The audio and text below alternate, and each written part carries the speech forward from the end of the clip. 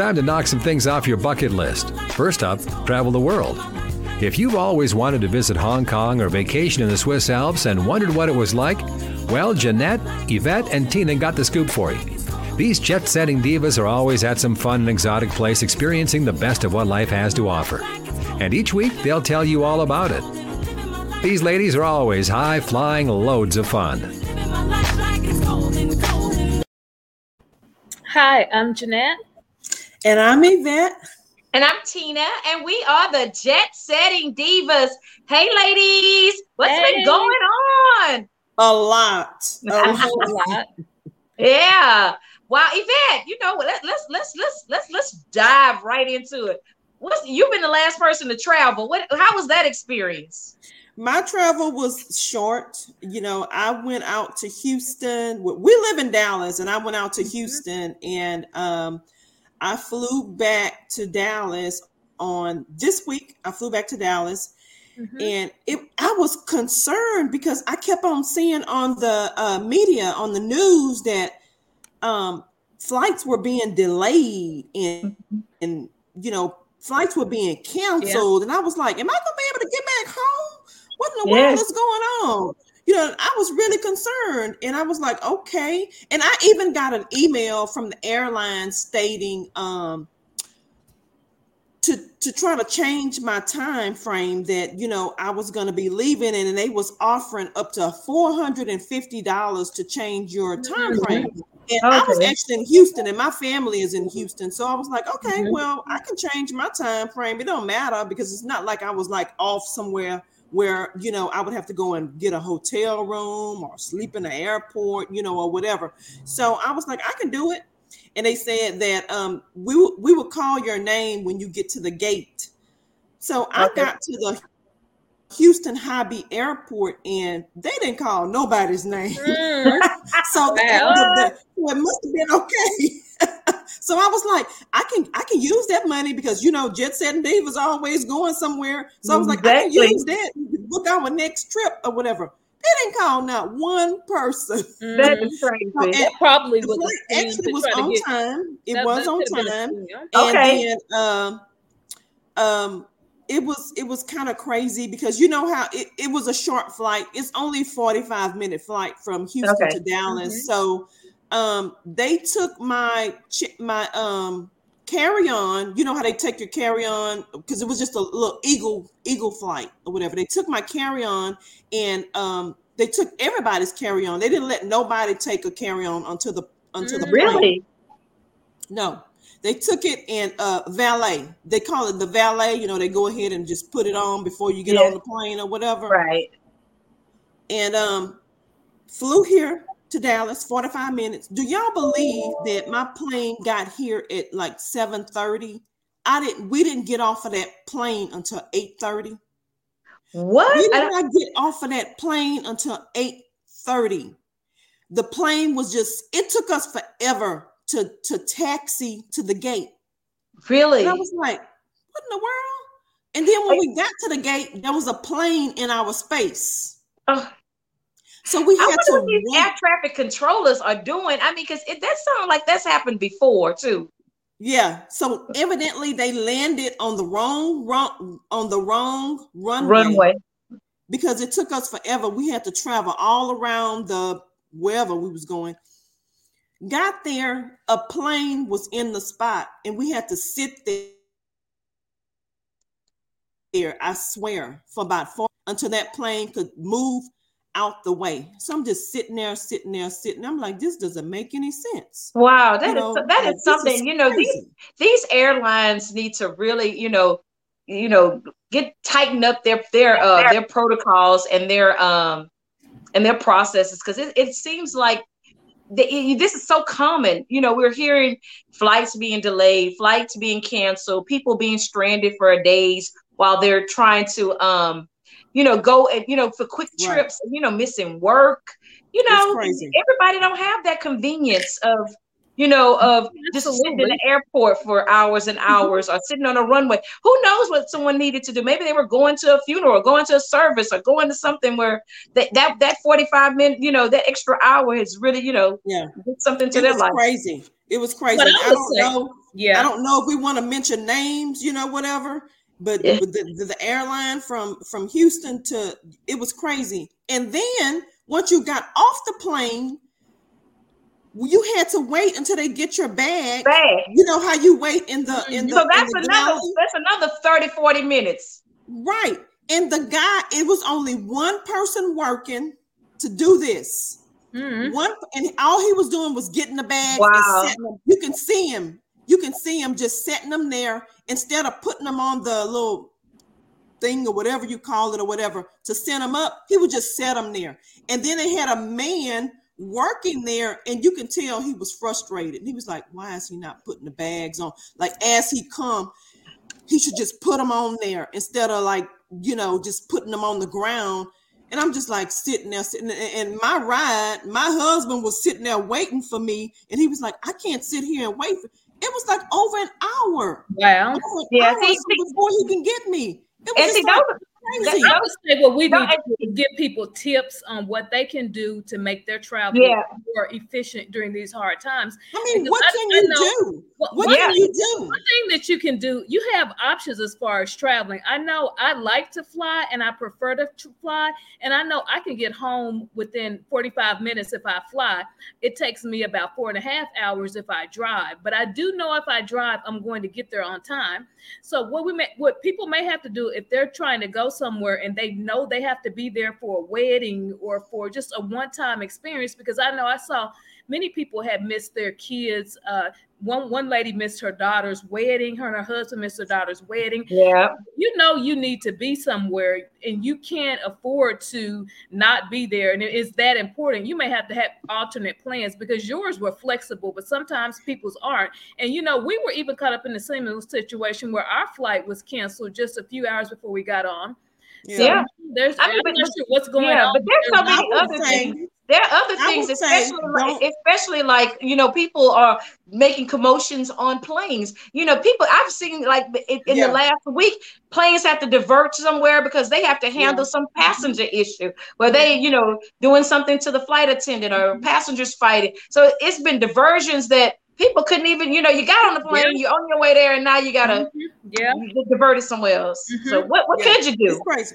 So you can definitely try to be prayerful. What did we say this week? You know? There was like some fights going on planes. Oh yeah, somebody brutalized a flight attendant on one of the flights. Yeah. So and they had to divert the whole plane over so they can arrest that person. So they actually stopped here in Dallas. What were they going to Denver? I'm not sure. I would hear about that. Yeah. I think they were going to Denver. And they had to stop here in Dallas because somebody was going crazy on a plane. Yeah. There's also a big thing on flights where they're telling people that if you're going to be flying internationally, that you may have a 4 to 8 hour wait at the airport. I know we've flown internationally and we have had maybe 2-3 hour wait, but they're saying maybe 4+. I know I'm going to go to Mexico in December, so I'll see how that goes then for the weekend. Yeah. But and then we even had that experience with just people internationally knowing policy. We were way out in Turks, and every one of us got a different next step for once we got off the plane. You know, one was saying, you know, your bag is going to meet, you know, you got to go pick your bag up. So no one told me anything about picking up a bag. Then you have to go and. So it's like these processes that their staff really needs to have a better understanding of what the policies are, because you know that could have caused a lot of confusion. They had people standing in line that didn't need to stand in line to grab a bag, you know, to go and check through customs. They weren't even keeping up with their own protocol. What was it, Jeanette? They had to. You had a special check-in bag. They took my bag up to the side. The guy, and then they told me once I got to Florida, because we had a layover in Florida, you need to go and get your bag and check it again. And then Tina, they didn't tell you anything. Nothing. So that's why I said they checked my bag all the way to Dallas, and they were like, no. Because, but I guess, you keep in mind that internationally, once we got back in the U.S., then we had to go back through customs. So we just had another connecting flight to go back home. So, but that person should have known and should have said, hey, because once you get in the U.S., you need to check your bag. And immediately we just handed the bag back over to them. We just really rolled it off the cart and put it on the, you know, off the conveyor belt and rolled it back through to go into the next plane. Yeah, it's been a mess because as you see, people are not, you know, people are not coming to work. You know, flights are being canceled. Southwest or American Airlines, they pretty much, you know, they said weather conditions. It's gonna be a mess. Because if we think about this year, it snowed in Texas, where it has never done before. I mean, so you have to plan ahead. You can't, that 2-hour window, you really got to add on. You know, you almost have to do some, like, you know, defensive traveling. You know, what if they want to get people ready now? So they're telling them, if you're going internationally, plan for 4 to 8 hours. I don't know if I'm going to plan for 4 for Mexico, but I know I'll at least be there maybe like 3.5, just to give myself some extra time. Yeah. So and then you have to have your do everything that you can do on your end. You know, just like Yvette, you were going with the flow. You know, you can't get upset. You know, if you work from home, take your laptop with you when you travel, because you may have to work from the airport. Everybody just needs to have a backup plan and how they're going to handle the situation if they get stuck somewhere or if they can't get home. What were you saying, Yvette? Flights canceled. No, I'm saying, you know, like, just like what Jeanette is saying, you never know. You might just be like, oh, well, I got my vacation time, you know, I'm not working or whatever. What if you get stranded there? Take your laptop, because you don't know. You might have to log in and work. Yeah. And I would even say make sure that you have a credit card that you can access, that, you know, that in case you need to get, you know, a car or a hotel or food or whatever. You need to make sure that you cannot travel with just enough money these days. You have to be prepared that you may have to get a hotel, because you see that they canceled all those flights and people had to go jump and get in a rental car because they wanted to hurry up and make it to wherever they were going. You gotta have money and a credit card, and you can't just, when you see people sleeping in the hotel, sleeping in the airport, you know, that's because they have no other options. And the airlines are not playing. You know, they used to give those vouchers for, you remember they get a voucher for hotels and say, okay, when we messed up, nothing. So you're right. That's a great point, that when you're traveling, you need to have extra money set aside. You need to have an extra credit card. We know American Express works with, and I just recently got an American Express because I know it works really well when you're traveling. You never know. We even considered getting another flight to connect to make the flight to Turks and Caicos. So you just never know what you have to do, especially if you're going somewhere and it's a special occasion, a newborn baby, a grandchild, a wedding or whatever. You want to be there. So you just might go with you. Spend extra money. You think about funerals. I mean, I know a lot of people have to travel for funerals. That is not something that you can make up. You missed it. You know, if you had to be there, or you are the person of contact, you missed it. You missed it. And travel today is very gonna have to be really strategic. You know, what works best for you? Yes. What can you afford? You know, so I definitely believe, I definitely see that. I've learned just from going to Turks and Caicos, I don't like layovers. I just want to fly straight there. Wherever I'm going, I want to fly straight there. I don't like these layovers, because if I got to collect my bag and sit there and wait for the plane, for the next flight, oh goodness. It's just. And have you noticed that a lot of flights are putting stops now? I've been looking at flights to go to Vegas and flights to go to New York, and I have never gotten on most airlines. They usually have lots of nonstop options. A lot of them have stops now. I don't know if that's because of having enough crew people to that's probably what it is, or if it's they're consolidating these flights. But I have noticed, and this is just me looking this week. Every airline, everything had a stop, and it's like 5-6 hours. I don't have 5-6 hours to sit around, getting from airport to airport to get to my destination, because I'm doing weekend travel. I'm not trying to do, a week. I would say too that one thing that I would have done when you're going somewhere, I would look at what the price of food is where you're going to, because I thought Hawaii was expensive, but Turks was unreasonably expensive. So Hawaii was cheap. Expensive. So what I would say is another thing: if you're on a specific budget, try to plan out the days that you may be eating out. If you have a kitchen in the place where you're staying at, what are you going to eat and how much it'll all cost, just from a budget perspective, because traveling things are changing now with traveling. Even what advice would you give? It's like what Jeanette just said. I'm like, when you think about it, ladies, I'm like, Hawaii was cheap. It was. Oh my God. Yeah, but Mexico is like balling on a budget. Oh, those other ones were like Mexico is awesome.